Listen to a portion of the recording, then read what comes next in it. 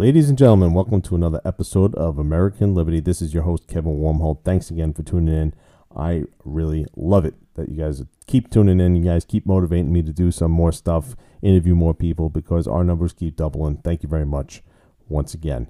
Today's episode, big episode, we have a presidential candidate who is seeking the libertarian line for president. That's right, I said that, for president. Dan, Taxationist Behrman, joins me today. We had a great long interview. Listen, once again, like I always think these interviews are going to go like 30 to like 40 minutes, and then they go over an hour because like the conversation's just good. Like we have a lot of stuff to talk about. And the problem, if you talk to a Democrat and a Republican right now, is you can pretty much get everything in about 15 minutes.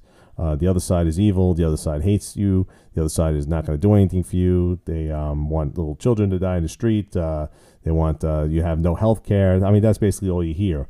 But when you have a libertarian candidate that actually has an actual plan and has everything laid out, these go over an hour long. So sorry, but we're just informing you on what you know. We want informative voters is basically the key. And libertarian candidates are the third option. People forget about that. So Dan, Taxationist Behrman, joined me. It was a great episode.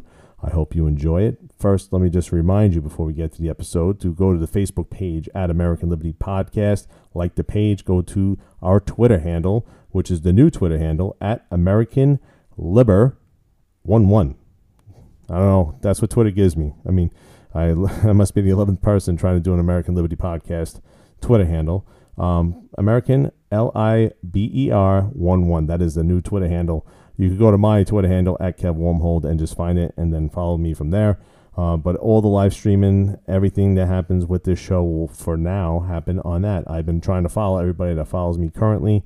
Join me on that Twitter handle as well. I also brought on someone on board to help me out with social media, and they will take care of that and make that the best Twitter handle in the country. Ladies and gentlemen, without further ado, I want to give you Dan, Taxationist Behrman.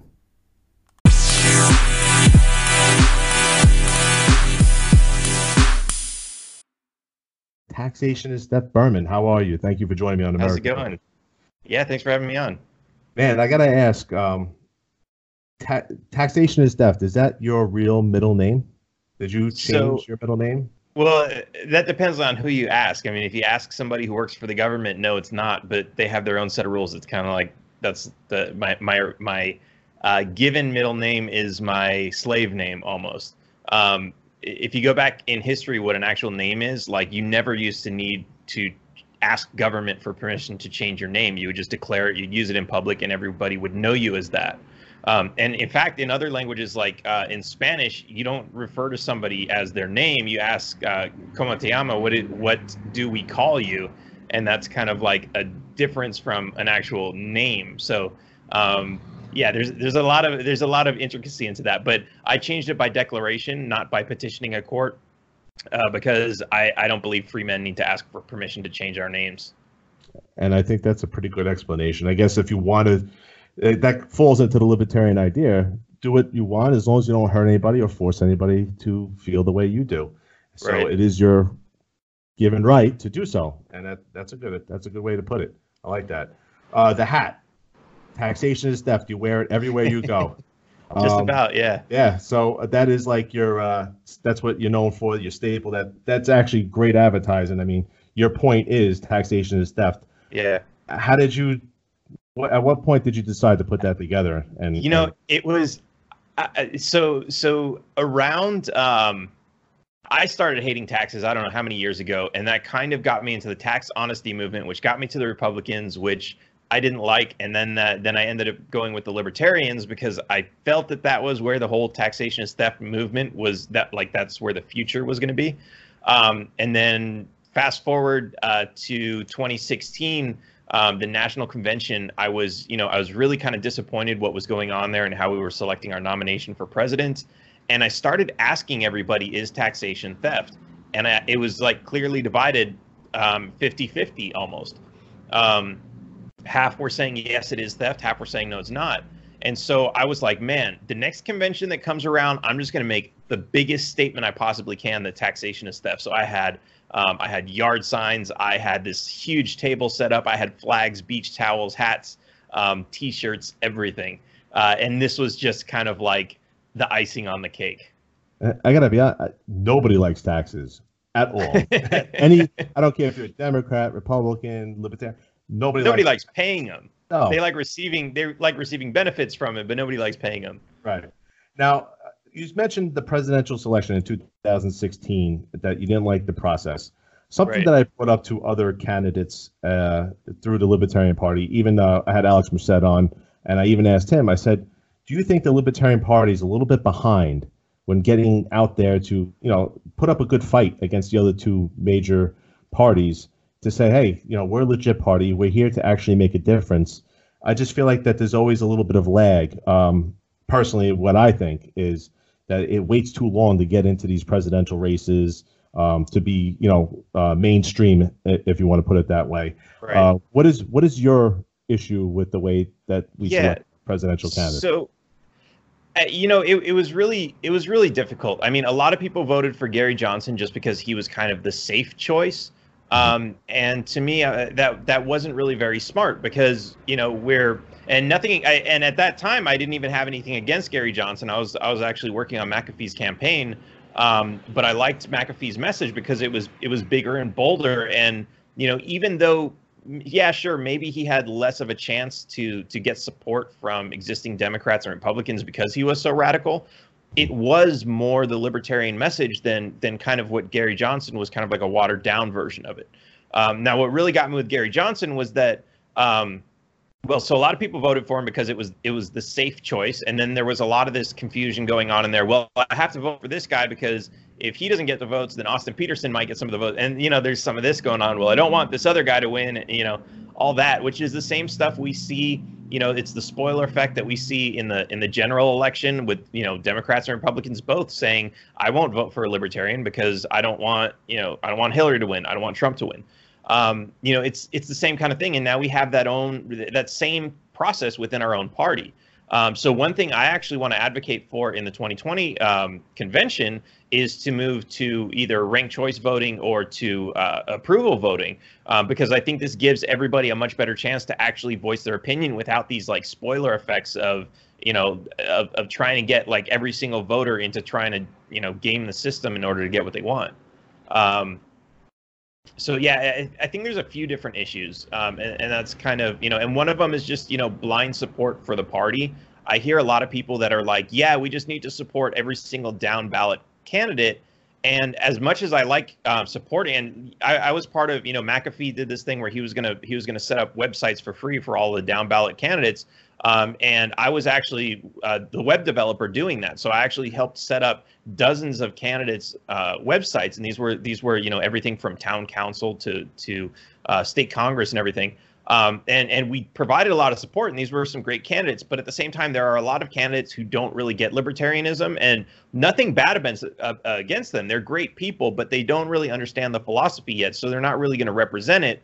And I don't feel that we should just blindly say, oh, this guy's a libertarian. Like, yeah, what if they're a communist? What if they're a communist who likes, the idea of legalizing weed? So they join the Libertarian Party and they're a one-issue person, and now they want to run as a candidate to represent the platform. To me, that's not really smart business. So, there's a few things that I think everybody kind of needs to think a little bit more rationally about before we start acting. I don't know. That's kind of my opinion on that.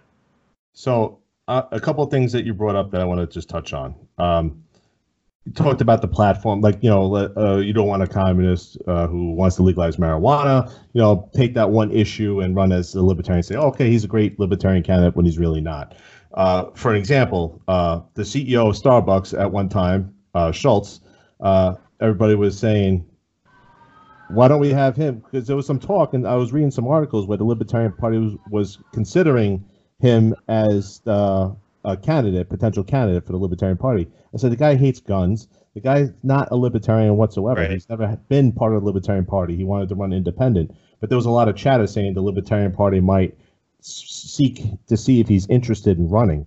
I think that's because of two things. One, there's an issue that I think like they have to look like the Donald Trump Right. presidential look, business look, attire, and the balanced platform. The platform of the Libertarian Party is very basic and very simple. It's not a hard thing to comprehend. And when you talk to most people will agree with those principles.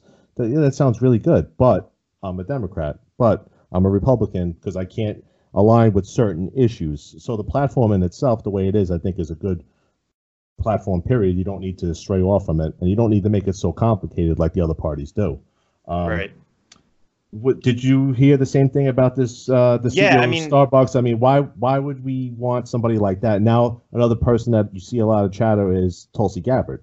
Tulsi right. Gabbard is running, and a lot of people saying, "Wow, she's pretty," because of her military interventionist policies, but she's for big government programs. So Right. that's not the Libertarian Party. So Right, where and I think a lot of the messages that she brings out, she is very libertarian in some ways. Like I think she's pro gay rights, she's pro cannabis legalization. I think Mhm. she's very much in favor of making peace with other countries instead of going to war with them.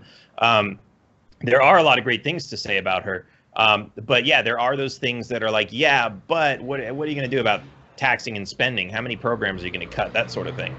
Right. And I think that's those are the things that we need to look at. And you're right about like the Starbucks CEO. There was Patrick Byrne, the CEO from Overstock, who I've they heard say his he's name. yeah, they were there was some chatter about whether or not he was going to run or whether they could recruit him or draft him, which of course most libertarians are against the draft in general, This but this is not a it, baseball team. right. Yeah. But it's and I met him, and he seems very libertarian, but he's for UBI, so there's kind of like, okay, that's not very libertarian. So and again, like I'm not trying to be a purist, but a UBI is kind of a big deal. When it comes to how are you going to fund that? That's going to be a lot of taxes. So I think you're right, and I think that was kind of the Gary Johnson effect. One of the reasons that everybody liked him was he's going to be really he's an ex-governor, which is he's got a great resume. He's got a lot of connections, so he's going to be able to raise a lot of money. And yes, that's all great, but at the same time, like, what does that really matter if that message isn't really coming across? And not to say he's a bad libertarian, because I've been accused of dissing him too much. Mhm. And I haven't really intended to do that. But if you look at like someone like what's her name? I think it's Marianne Williamson, who's running as a Democrat. Yes. She was able to raise enough money, and I remember seeing her first fundraiser video, and it was very simple, and it was just like, yeah, I'm not taking money from big corporations. I really depend on your little donations. And she was running as a Democrat, and she's a book author, so she's got like a little career history behind her. But I mean, she hasn't run a state government. She's not a billionaire like Trump. She hasn't been a state prosecutor. I don't think she's had any jobs in government, and somehow she's able to raise enough money and get into these Democratic debates, which is a big deal because they have a pretty high bar for qualifying for those, even though they had 20 Crazy. people qualify. But it's if you compare her to someone like maybe Larry Sharp, I think Larry Sharp is probably better qualified than she is. But at the same time, you don't see CBS and NBC and everybody else giving Larry Sharp that kind of attention. So I think, yes, having the image and having the resources does help a little bit. But I think at the same time, that's not what's going to get you across the finish line. There's a much bigger fight that we have to fight here. And I think something else that has to be brought up is these politicians that are in charge right now, Republican and Democrats. Okay, not saying everyone is bad, because I don't want to smear everybody with a big broad brush, but for the most part, they are embedded career politicians. They've never done anything else but politics. Right. Another thing is, I believe there's way too many lawyers in government because Yeah. there's so much. That's what creates bureaucracy and paperwork and BS, and they're always trying to reinvent the wheel. So we need more people because Congress, for instance, is supposed to be representative of the population within its district and be for the people, by the people, representing their best interests because they're just like everybody else from the neighborhood.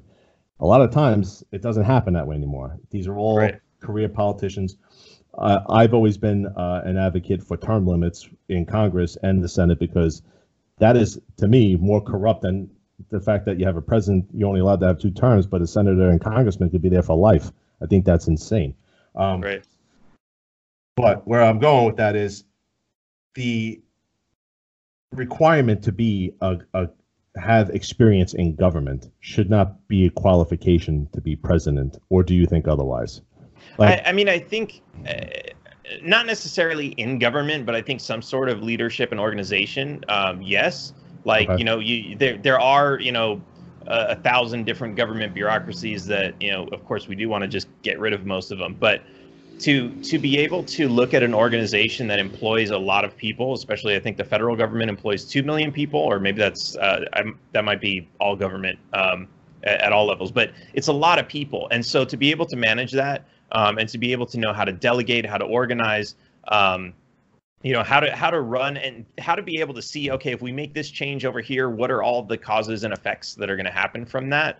I think that's a really important part of it. You wouldn't want somebody who's just, not to knock baristas, but somebody, who's just a barista, like maybe AOC, to come in and say, I'm going to be president and I know about all these things. You want somebody who understands them well, at least, who's been following the news, understanding things, understanding why the collapse happened in 2008, understanding why the economy is going where it's going. I think there is some importance to that, but having an actual career in government, I think is like that itself should not be de facto, whether or not somebody should get in. You mentioned the big size of government employees, so you would have to manage those employees. Right. I just want to point out, government doesn't create anything and they don't sell anything. Right. So what the hell do they need all those employees for? So maybe if we could get rid of some of those, Right. And day one, I plan to fire a lot of them. So so watch out. And of course, that's going to hurt me in the polls. But it's real. See, this is the thing that we need to understand. When we get rid of these jobs, other jobs are going to be created. That's the reality. Like everybody here is like, oh, people are going to lose their jobs from government. It's like the government's not there to create jobs. And if ever, like, what kind of world will we live in if every single person in the country worked for the government? Like, we've got too many employees. We need to downsize the government, and everybody that actually is going to create more jobs because other people are going to be able to create new businesses with less bureaucracy. And there will be more jobs available. So it's not something we need to be afraid of, which is, I think, a lot of the propaganda that's out there from left and the right is be afraid of the change from the other side.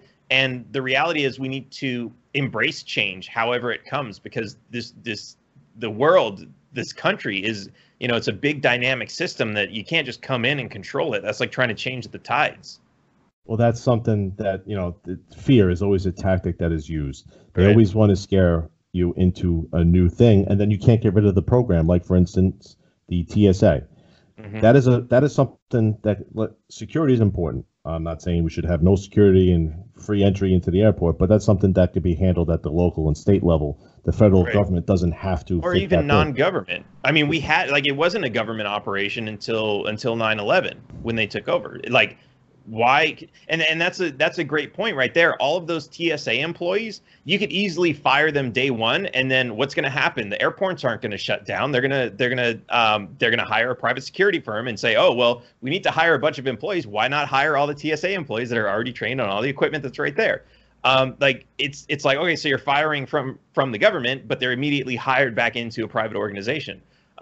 It's really common sense if you think like it. Could it be done in like a transfer kind of deal, like to where? Because some people would be like, "Oh, what the hell, this guy?" Right. Like, if there's listen, we need to wean people off of government little by little. Like, you need to start transferring over to other programs, to privatizing things, because government is too big as it is, and it's only going to get bigger with all these other social programs that we're going to get into in a little bit. That it is unsustainable long term. Eventually, you're going to run out of other people's money. So, and that's the thing about TSA too, is like, you look at the government shutdown, and it's like, okay, so Congress and the president got in a fight over the budget, and the TSA had to work unpaid because of that. If the TSA was a separate entity, that wouldn't have been an issue. They would have continued to get paid, because I was still, like, during the shutdown, I was still buying plane tickets. I was still getting on a plane. The employees were still there. I was still giving them money when I purchased my plane ticket. Right. They were being forced to work without pay. Yeah, and it's like if they were not part of this big, massive monstrosity of federal government, like they would have been fine on their own. Government could have shut down, and they would have still been paid because it comes out of a separate treasury. Right. It's very large, and at least people I think need to embrace the idea that we need to stop the growth right now because we are at 22 trillion in debt right now, plus 125 plus trillion unfunded liabilities. That's stuff that we haven't even printed money for yet. It's not going away.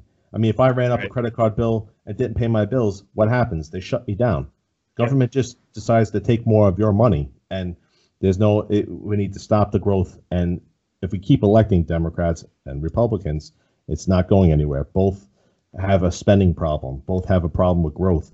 The Republican Party was supposed to be the party of conservative. The Tea Party movement was supposed to rein in some of the spending. The Tea Party movement has died.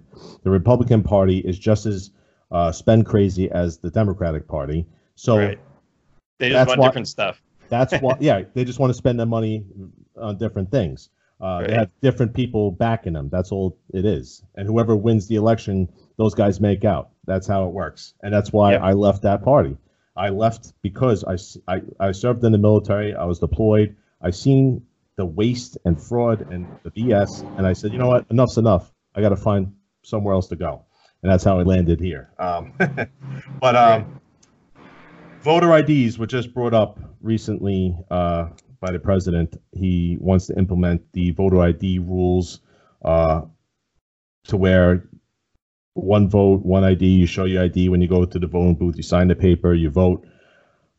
I'm torn about the issue for a couple of reasons, but then I would like to hear your opinion. What do you think about the voter ID? So I'm kind of torn on that one too, because for one, I don't think I should have to have an ID for anything. And at the same time, like I understand, like, as working in IT and understanding, information security and everything else, I understand how easily you can defraud a system if you don't have some sort of ID. At the same time, like, it's also interesting to see that, okay, so you require an ID. So what if somebody can get 2 or 3 different IDs, the same as they can get 2 or 3 different voter registrations and go to the polls and vote? Because as much as we like to think, oh, well, if you have an ID, you have to go through all sorts of processes to get that ID. Is it really true that that process is so secure that it prevents one person from getting 2 IDs or 3 IDs or different IDs in different states? I'm actually registered to vote in 2 separate states right now. So if I had my ID and if I wanted to vote in the morning on President's Day, and the presidential election, and hop on a plane and fly from Texas to California, I could vote again, or I could do a mail-in ballot. There are, and I don't do that for the record, but there are so many bigger flaws in this system than whether or not somebody's going to show an ID. We have the electronic ballot system, which can totally be hacked. And whether we move to something that's blockchain based or whether we move to something where you get an actual receipt and there's a public ledger, blockchain or not, some sort of system like that. So many people want to bring back paper ballots, because they don't trust the computers. But the reality is that's just as bad as the computers, because at the end of the day, you get all your votes counted in. Who's actually counting them? Lots of different people. Right. Are they trustworthy? There's so many problems, and so I think we should look at. This is the way I approach any problem. Like when there's a leak, let's say you've got a bucket full of water and it's leaking. I don't go for the little holes and try to plug the little holes. I try to plug the big holes first. And to me, that's the actual way that we collect and count the votes. And I think that's a much bigger problem that we need to solve before we try to figure out, whether or not someone should require an ID. Russia 100% tried to get involved in our election. I have to say, I'm pretty sure that we have done the same thing to other countries because we like to have our hands in who gets elected. So we're a bunch of hypocrites. But they did not change any actual votes, so we are told. My question to you is, how do we secure the voting system to prevent Russia from hacking, or China, anybody, from changing the election in their favor? How do we protect that? Is blockchain a little...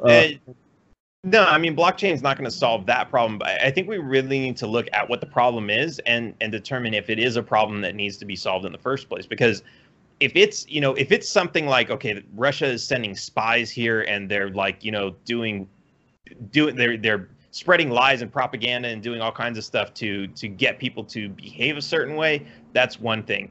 If they're posting memes and donating money even to a particular candidate, that's really kind of a gray area, because like, why does it matter if somebody is supporting this candidate? Yes, it's money from outside of the country, but if you think about it, if like ultimately at the end of the day, let's say you have a candidate who raises, $10 billion from Russia, and he starts campaigning. And he's telling everybody, hey, I'll be totally transparent. I raised $10 billion and it came from Russia, but here's my plan for America. And he gives them the plan, and everybody says, I want to vote for this guy because I like this plan.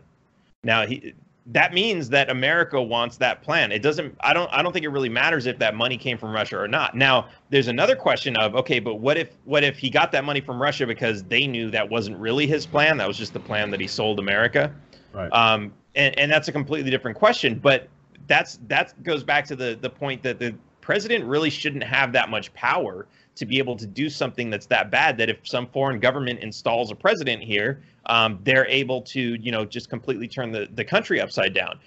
The president really should have very, very little power. So little power, as they say, that it doesn't matter who's elected. And most of the power should be in Congress. And if the president starts doing something, this is something we really need to brush up on, how to impeach a president. If a president is doing something that's against what he said he was going to do, and, let's say he's going to cut taxes and he starts raising taxes, that's an impeachable offense. And we need to practice impeaching people, because we've only impeached one president since I've been alive.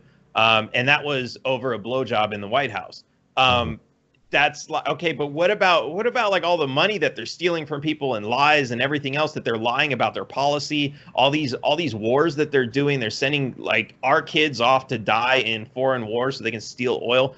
They're importing drugs from other countries so that they can make money to fund illegal wars in other countries. Like, what about all these things? Those are the real impeachable offenses. And man, from day one, I would be happy if everybody started sending impeachment notices to my office saying, hey, we saw that you did something. We saw you were thinking about raising a tax. We're going to impeach you if you do it. That's really the sort of thing we should do. We need to keep our president in check and not just like blindly say, yeah, well, he's the guy I voted for. I don't care how bad he is or, how bad of a thing he does. I'm going to support him anyway. We need to stop doing that. This all, there needs to be, without question, a balance between the president, Congress, and the judicial. There's initially supposed to be equally balanced, all three branches of government. Executive orders has been something that presidents are using like you know what, I don't like it, here, I'm just going to sign an executive order and make it happen, it's done. Executive orders should not be as powerful as they are. Would that be something, would you ever sign an executive order, and would you? Yeah, like they have a purpose. It's really like, that's the point of the executive. The head of the executive branch is to give orders to everybody below him. So there's that. But at the same time, he is supposed to operate within the laws that were written by Congress. So if he's ordering, if he's declaring a state of emergency so he can get a wall, if he's saying, oh, we need this new agency, and Congress won't give me the money, so I'm going to make an executive order, that type of thing is absolutely wrong.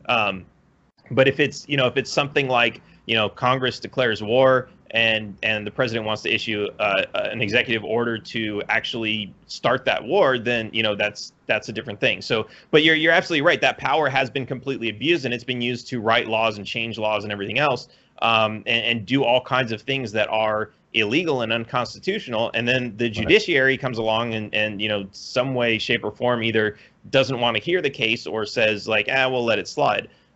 So I think there's a lot. But going back to the same thing, like, as I said, the president shouldn't have that much power. The entire government shouldn't have that much power. That's the reality of it. And, this is the same thing that libertarians are always talking about is we shouldn't have a DEA. We shouldn't have an FBI. We shouldn't have a CIA. We shouldn't have like all these organizations that are there. The Constitution was written to be very, very, very small, and it was not written so that it was written in a way that 99% of America could go about living their entire lives without ever having one interaction with the federal government, and that's completely like what we've gotten away from. Well, I think the CIA, mentioning them, the spying and intelligence agencies have so much power that it's almost scary to think that they're even more powerful than the president and government in general, because they hold all the secrets, all the information. They're going through your phone. They're looking through, they really do spy on our own people. It's been proven, with, Snowden and Julian Assange, like all these things have come out and they are held unchecked. What would you do about the CIA? I mean, well, here's the thing. If there was to be a libertarian president to get elected, and that would be you, wouldn't it be dangerous for you to even approach that idea? Yeah, it would be actually. But so how do you resolve the unchecked CIA? That's a really great question. The first thing I think we need to do is start downsizing them. We need to do a lot of investigation into what they are and what they're doing, the same as needed to be done with the NSA. And of course, this is how, we heard from what's his name, the governor of Montana, the wrestler. Predator. What the heck's that guy? Ventura, Jesse Ventura. Yeah. So, he said when he was elected to governor, he was actually taken down by, I think it was the CIA. He was hooked up to a polygraph, and they asked him all these questions and basically asked if he was going to cooperate, blah, blah, blah, with all their stuff, which is really interesting. And I would expect the same thing. Like, if I'm elected, I'm going to be questioned by all of the intelligence agencies as if they're vetting me to see if I'm qualified to hold a position that I was just elected to by an agency that really has no constitutional authority to even exist. And that's probably what's gonna happen. And they're probably gonna try to bully me into saying, hey, do this and do that, which I think, we see a lot of what Trump is doing. And, he's had a lot of experience in international trade, but not so much in international war. So you have to ask, especially as we're continuing all these wars, does he actually make these decisions? Or does, the 4-star general come in and say, yeah, well, here's what we want to do. Here's the information that we've gathered to back up this plan. You just have to sign the order and we'll go take care of it. And you should do this. And if you don't, you're un-American and you should be impeached. Like, who knows? Or and if you don't, you'll end up like Kennedy. Who knows what kind of threats they're making? But I don't think Trump is really, he's not really pulling these strings. He's not the one deciding, hey, we need to drop 2,000 bombs every year in the Middle East. I don't think he really has an interest in that, but you have the military arm of the government who absolutely does have an interest in that. And they have a financial interest to sell more bombs and guns and everything else. But here's the thing, like we can kind of like guess about what's going on. And, we know a little bit from what came out of Snowden. But the reality is, we don't know anything at all. Like I get asked these questions all the time. What are we going to do about foreign affairs and everything else?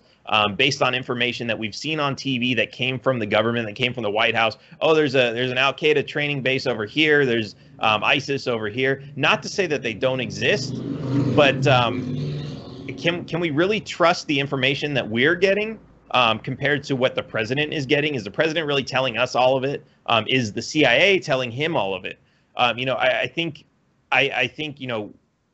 having a libertarian president and seeing that type of transparency into what's actually going on and actually looking into how these systems are operating, I think is really going to be eye-opening for a lot of people. And I think it's really going to change things, because I think, just like everybody was in denial about the NSA being able to turn on your laptop cameras and your cell phone cameras and listen in on your calls and GPS you everywhere you go, like everyone was in denial about that. And then it's like, no, here's the actual papers. And then everyone was still in denial. And then came the confession and everybody was like, oh, well, okay, but it was for national security.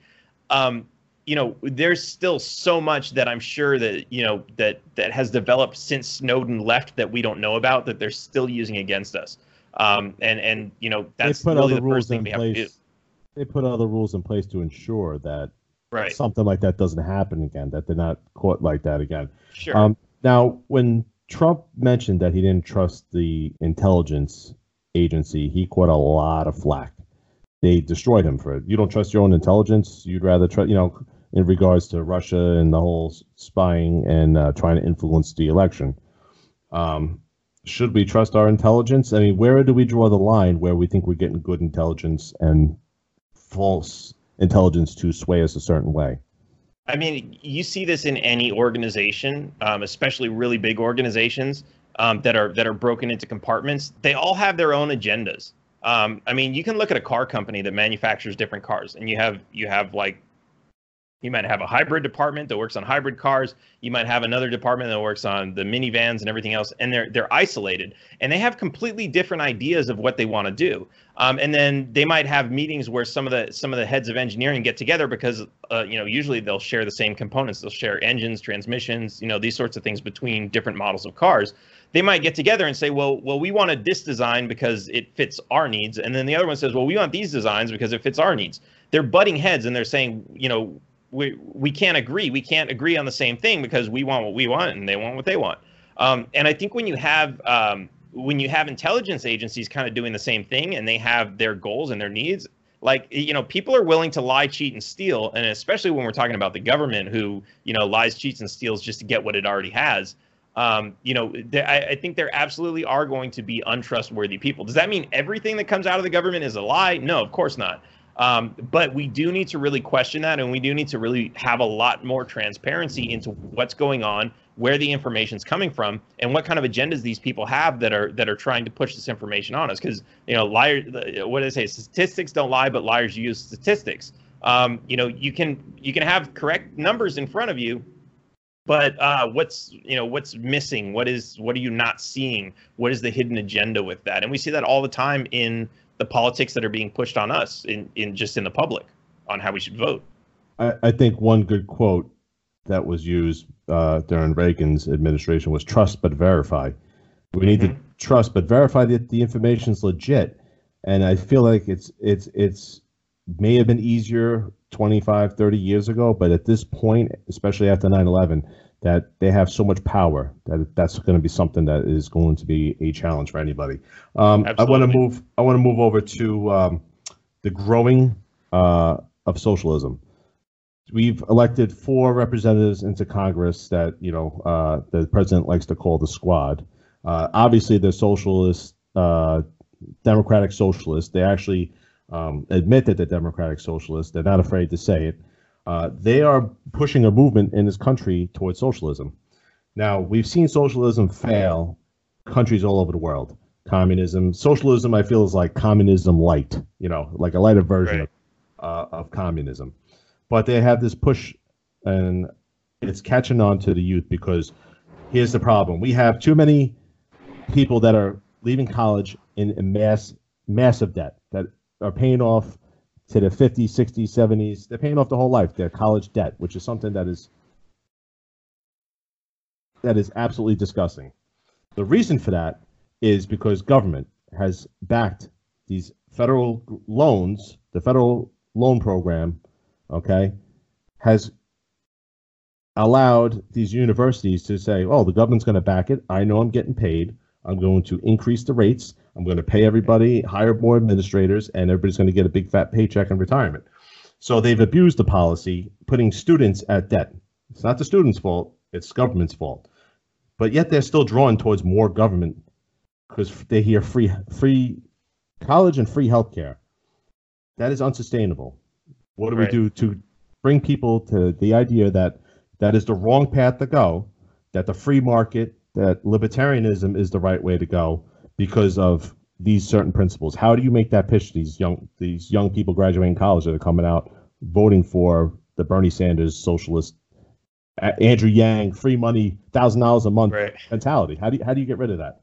It's you first have to really understand why they think that way and why they're willing to accept that premise that somebody's just going to give them all this stuff. We have to look at a lot of different things. We have to look at the propaganda that we get from high school, where we're told, oh, if you don't graduate high school, you're going to get this amount of money. If you graduate high school, you're going to make this. so blah, blah, blah, go to college, graduate, and this is how much money you're going to make.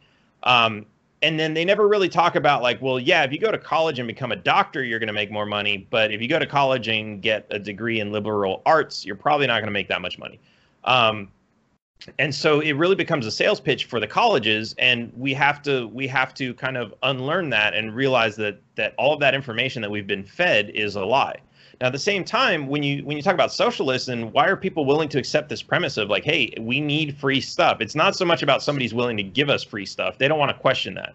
They're already in the mentality of we need free stuff because I need this. I need to go to college because I need to make, because the cost of living is so high, I need to make this much money or else my life is like I'm going to have a miserable life. So I need to go to college and I need to be able to pay for college, and there's absolutely no way I can do that. So right off the bat, as soon as you graduate from high school, you're stuck into a position of I need free money or else my life is going to be miserable. And you have to understand that this is really a survival position, right? If, as libertarians, I use this analogy all the time. Libertarian hiking through the woods, there's a snowstorm that comes along, and you're going to die out in there in the snow unless you find some shelter. You come across a cabin, it's empty. Do you break and enter? Breaking and entering is wrong, right? But you're going to die out if you don't go in, right? So you break and enter, you go in. 2 days later, you're still stuck there. It's still snowing. You can't go out. You find some food. Do you eat it? That's stealing somebody's food, right? Where's this person? You don't know if they're coming back. Are you going to steal their food? Well, stealing is wrong, but are you going to do it? Yes, because you need to survive.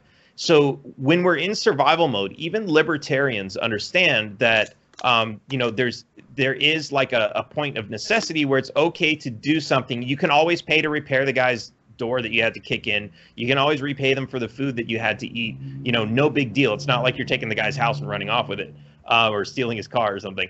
But there's an understanding that when you're in survival mode, the rules of morality are kind of set aside because survival is it's a human instinct, right? It's most important to everything. And when we look at common law and all sorts of things like this, we make excuses for some crimes when there's a point of necessity there. And so when you look at, going back to the socialists and you say, hey, these people are in survival mode because they're being told you're going to die of cancer in the next 2 years unless we institute this single payer healthcare or Medicaid for all. That's the fact. And that's what they're told is the fact. Right. But that's not really the thing. And they don't even have cancer yet, but they've had this mindset in their head. Oh my God, what if I get cancer tomorrow? And then, it's like, that's the thing. The reality is that once we understand that that's the mindset that they're in, we can understand like, okay, let's figure this out. First, we have to speak to the fact that they have fear, and we need to recognize that fear, and we need to bring them down from that fear. Then we need to say, okay, look, I understand that these are the things that you need in order to have a successful, happy life. Let's see how we can get you those things. And so now you're saying, okay, look, we're actually willing to work with you and solve your problem, right? We're not coming at them like saying, no, you're a bad socialist and socialism is bad and you're going to go to hell and, burn with the devil. Like, all this stuff that a lot of the capitalists will say to a socialist. Like, we don't do that. What we need to do is we need to say, look, we understand what your needs are, but let's see if there's another solution. And then you start looking at what the actual problem is. And as you explained, it's actually government. And when you start talking to these people and saying like, hey, so you realize if we got government out, the cost of college would actually come down really low. Your cost of living would actually come down really low. Your paycheck would almost double because you're not paying all these taxes. And you'd have a lot of money left over. And when you get the fear out of their head, you calm them down and say, let's talk about this rationally for a little bit. And they see all this. Now they're a little bit more willing to accept, oh, you're kind of right. We need less government. And so that's kind of the journey that you have to take somebody through in order to get them off of, the socialist rhetoric of, yeah, just give me everything for free. And it's been working with this campaign. You mentioned something I want to touch on. The idea that you need to keep taxes with the taxes in colleges. Think about this, for example. If you allowed people to keep more of their money by not taxing them so much, Okay, they would be able to afford to go to college, afford better health care, private health care, that they could purchase better health care. That's why I know it's phony, because the government takes your money and tells you they're going to give you something better. Just Right, because they're right, going to give you something doesn't mean it's quality. But if they allowed you to keep your money, why couldn't you buy your own health care that's better? You get to choose it, and you have more of your money to spend. Government needs the money. That's why they created the Social Security program. right, Social Security program was created at a time when the life expectancy of somebody who would retire, they wouldn't live that long. The government set up that program because they knew that people would die within a certain time frame. They before they hedged can their collect. bets before they could collect all the money that they paid into the system, so the government was making out. Now you got people living into their 90s for the most. I mean, I think the life expectancy is in the 70s now or something. So Hmm. people live in 90s, 100. You see people all the time on TVs. Birth is 110 today. Congratulations, you know. Right. So they're losing their bet. It runs out in 2034. There will be no more money into Social Security for anybody. I pay into it. I max out. I ain't ever going to see a dime of that money because of this. And Right. the system is rigged in favor of the government. And there's been this dependency that we cannot seem to cut people off because they're so afraid. They have puts fear in your head. Look at Bernie. Every time he comes on stage, you know, I like to pick on Bernie because he just says free everything. I feel like he's the TurboTax commercial that you saw this year. You know, free, free, free, free, free, free, free. You know, and he just that's all he says: free, free. You can't give free anything, and he's Right. put that fear in the head that I have to vote for him because I don't want to lose health care. I don't want to have, yeah, you're going to get Right. health care. It's going to be garbage care. I was in the VA system. That's government health care. Took me 9 months to get an appointment after coming back from Iraq. That's bullshit. Okay. And you want to take that program that you can't even handle for veterans and put it to 325, 330 million people? You're insane. Right. It's never going to work. So I Yeah. just want to know how we could get people off that idea into the, like, because if you explain the libertarian platform, it's getting the message, I think, to the people, which is Right. hardest. Yeah, and I think we've done a really good job with that in my campaign because that's what that's one of the things that I saw. We man, I remember we had when I first met the Libertarian Party. It was actually because I joined, like I was on Meetup, and I was like, let me see what kind of groups there are. I just moved to San Antonio, and I found one that was a Libertarian Toastmasters group. So I went there and I went through a Toastmasters program, and one of the days, we were assigned to give a speech on how do you explain libertarianism to somebody without making it sound like you want all the children to starve in the street, which is, and it's like, how do you tell people that? And Right. because that's the reality. Like, well, without taxes, yeah, how are we going to take care of the poor? That's like Right. probably number 2 or 3 after how are we going to build the roads? And the reality is, like, so there's two things here, right? You have the welfare system, which government creates poverty by taxing everybody and taking away. I mean, think about it. You've worked 30, 40, 50 years. You bought a house, you paid it off, you own it, you want to retire, but you still got to pay property tax. And the money that you've saved up, you want to buy food, you still got to pay tax on it. You want to grow food or get solar on your own land and not have any utilities and drill a well and pull up your own water or collect rainwater. Sorry, you're not allowed to do that. You got to pay taxes on it. Which is Um, crazy. That would alleviate a lot of problem of right. the power grid is like shot. Our infrastructure with the power Yeah. grid is a Why disaster. wouldn't they incentivize that? And so you have all these government programs, and the government's always saying, like, yeah, we're here to help you and do all these things, but, like, no, you're making it more difficult for people to live. And this kind of goes into the socialism thing of, well, yeah, how are we going to survive if government doesn't give us money to pay for these bills that we have to pay? And it's like, why are those bills so high in the first place? It's because the government is taking money from you, and now they're just going to give you a little bit back. And so we have to address that. And then the healthcare system is completely different because it's not about it's kind of a different system, because with healthcare, it's like, okay, you have a really expensive thing that you need to get if let's say you develop diabetes, or you have like an ongoing disease that you need treatment for over and over throughout the rest of your life. Oh, well, government needs to give me money for that because it's really expensive. But government is the reason why it's expensive. So Mhm. it's kind of like, they're here's the thing. Government comes along. Healthcare is very cheap, right? It costs like $3 to $5 to manufacture a vial of insulin that sells for $100 in the United States. Why is it so expensive? Government comes along, makes all these rules, limiting competition, jacking up prices, protecting monopolies and everything else to raise the prices up. Why? Because there are plenty of wealthy people who can afford the $100. Not everybody, not happily. They still complain about, it's too expensive, but they can afford it.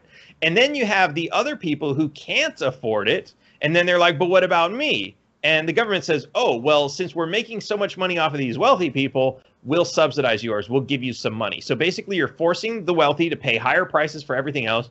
And you're also forcing the poor to pay higher prices for everything else. Now, what does that mean? Well, why not just have the government take those profits and subsidize the people who don't have enough money for it? Well, because what happens when you do something that pisses the government off, like the red flag laws that we're talking about? And those already exist. I'm sure you know with the VA, if you get caught with cannabis in your system, what happens to your VA benefits? What happens to your we have programs that are like, oh, you're not going to get food stamps anymore if you test positive for cannabis. All these red flag laws already exist in somebody. You can't buy guns anymore if you have cannabis in your system. And that's just one. There are all these things that you can do that, you get caught up and do something. I don't know. You don't pay a traffic ticket or something that turns into a red flag and you don't get something else. And so government is really creating more problems than it's solving. But of course, it's going around and saying, yeah, look at how much good we're doing because we jacked the price up on the healthcare, but we're helping people pay for it. It's stupid. And we need to get out of that train of thought. And when the cost of these things actually come down, you'll see there are plenty of private charities throwing money into like helping people get medication and healthcare and everything that they need. But if somebody, let's say a charity is able to raise $1 million and they can buy $1 million worth of insulin, let's say, well, $1 million is if it's $100, that's 10,000. I can't do math right now. That's 10,000 vials. But what happens if you get rid of all the government regulation and you say, okay, well, it costs only $3 to $5 to manufacture, and you get rid of all the regulations. Now it's only $10 per vial. Well, now instead of buying 10,000 vials, they're able to buy 100,000 vials without raising any additional money. So it's not just about getting the price down so that the wealthy can save more money.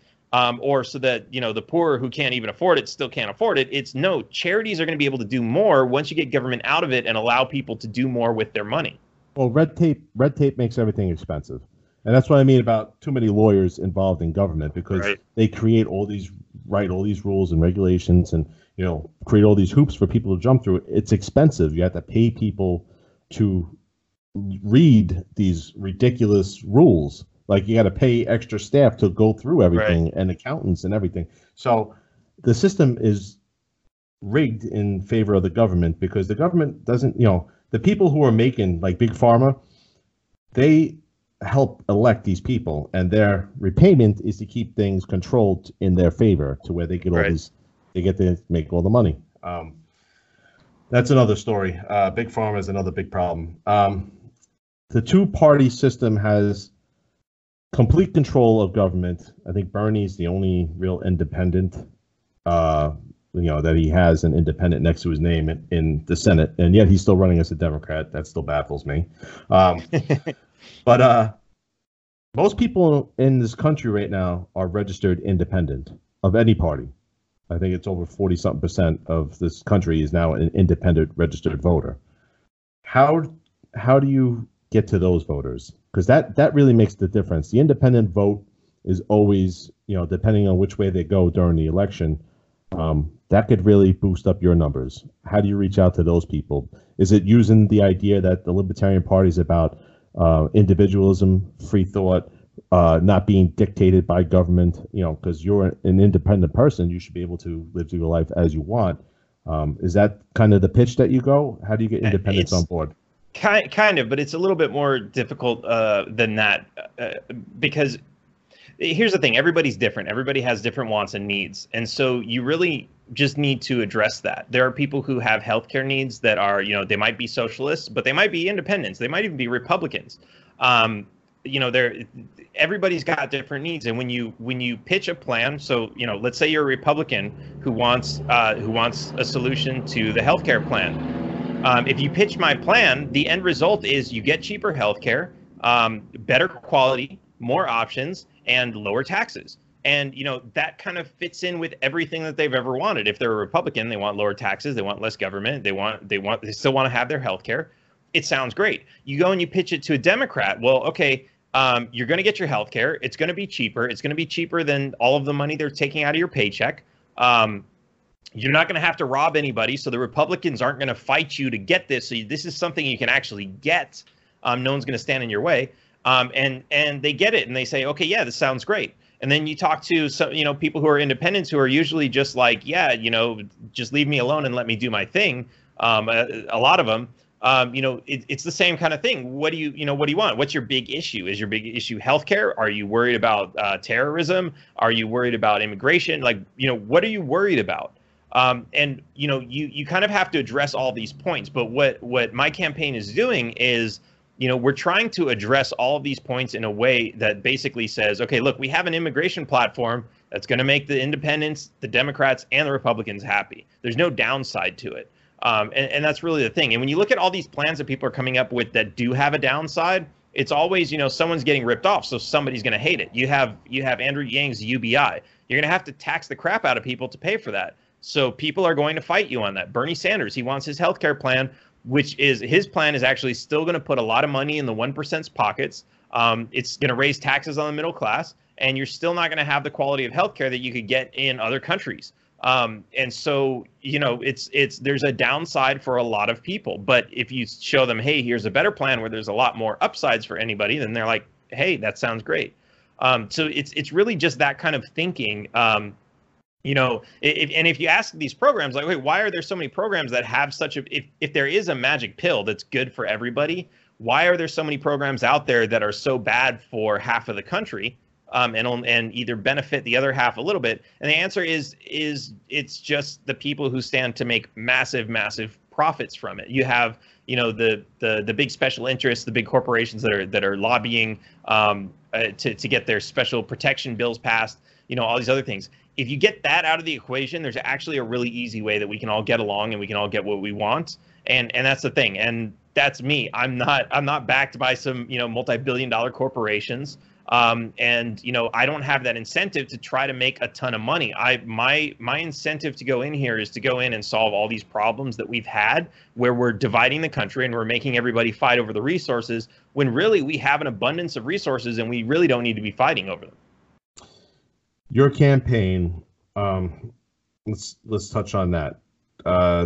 Ruff Phillips is running a campaign together with a VP choice, something that's usually different. We talked earlier about how the libertarian process, there's some flaws in the system, how we picked our candidates. As far as running a campaign like you are now, why haven't more people within the Libertarian Party run something like they're doing, where it's like a team? She already selected who her VP choice would be. Why is it still, everybody goes up on the day and just punches it out until the delegates select their candidate? Because if you guys had the team campaign together, why haven't you chosen to do that, or are you choosing to do that at some point? I think. So here's the thing. I know everyone has different opinions about people, and it's really difficult for me to pick one person and say, hey, I want this to be my running mate, because no matter who I pick, they're going to have flaws, and everyone's going to say, like, yeah, we don't like that about that person. I have my own flaws that people don't like. One of them's the hat. But so here's the thing. Like, when I look, which, by the way, I saw you ran a poll the other day on that. Yeah. Hat. What was the final results on that? So the last time I checked it, the hat was like 55%. I ran a poll on Twitter and one on Facebook, and it was so it's almost half and half, but the hat's still leading. So and then and then everyone started saying, well, what if you lose the hat and grow a beard? And it turned into that kind of discussion. So, it's funny, but who knows? I'm sure I'll take it off at some point. It does get a little uncomfortable after a while. That's and then there's the big mystery of what am I hiding under there? Is it a huge brain, or is it male pattern baldness? So you have hair. Is the Yes, question. you can see some of it there. Yeah, so the campaigns. So here's the thing that I see. I really like what Kim is doing. I really like who she's running with, John. I like Adam Kokesh. Everybody, Arvin Vora, Max Abramson. Like they've all got really great qualities to them. They're all very smart at certain things. I hope I'm not missing anybody. But and here's the thing. Like if I get the nomination, I would love to have every single one of them on my campaign team campaigning with me, that so that we can say, look, when I get elected, these people are all coming with me to the White House. They're all specialized. They all have specialized knowledge in their own little area. I have other people who aren't running who I'd like to bring with me as well, who are experts in the tax honesty movement, in the FDA and healthcare, all these other things. Like that's what it takes. It takes a real team, because I know the economics really well. I know a lot of the other areas pretty well. I know software and security and technology really well. But it would be better if I had all these other people who were experts in their fields to really help with this. And so I don't want to say that these people are my enemies, which is, if you look at the Democratic debates, that's kind of what they're doing. What I want to say is, look, I might not agree with all of these people on everything, but they all have really good strengths, and we can use those, and they do really understand the libertarian philosophy. Now, that said, what we're doing in this campaign is we're all kind of off doing our own campaigning, and we're all getting different audiences. We're all getting different people to see. It's like we're not even in front of the same people fighting against each other. We're all reaching out to new and different people, different demographics, and we're all teaching them about this thing called libertarianism, which is really great, because ultimately what that means is, once one of us gets elected, and then if we come together as a team under my campaign, or if any of the other candidates decide to do the same thing, what happens is all of these people that we've all been out campaigning for separately now all come together, and we have this massive effect. Or at the very least, we've all been out teaching libertarianism and free thinking and small government and taxation and stuff to everybody else, so that whoever gets elected, even if it's not a libertarian president who gets elected, we at least now have a new generation of people who are coming in demanding less government. So we're going to be pressuring all of our senators and congressmen and president, even if Trump gets reelected, if more people are adopting this philosophy that less government is better, and they're adopting some of these ideas, I would be happy if just one of my platforms got adopted by a Democrat or a Republican congressman, and that made it and became law. That would be amazing, even if I didn't get elected. So I think really that's kind of the big picture, and I think ultimately what all of us are doing is we're all helping each other out. And I don't necessarily need a vice presidential candidate. We can talk about that more once we get closer to the convention. But ultimately, I think the party's going to make their right choice this time, because we have so many strong candidates who are out campaigning so early in the game, to show what we can actually do. And I think that's really more important than whatever trying to be like the other parties. And it's kind of like that. If I walk into a room and 100 people don't agree with me, but I can leave with one person agreeing with me, I did something. You changed somebody's mind. So I guess you guys are trying to chip away at the idea that dependency on government is, a right, like healthcare is a right, that less government is better, and starting to change the mindset is what is important right now. I want to finish up with, so far we've seen a couple debates with the Democrats. Is there anybody in that party that stands a chance for liberty at all, or is that party pretty much completely socialist? Has it moved so far off that there's no hope? I think I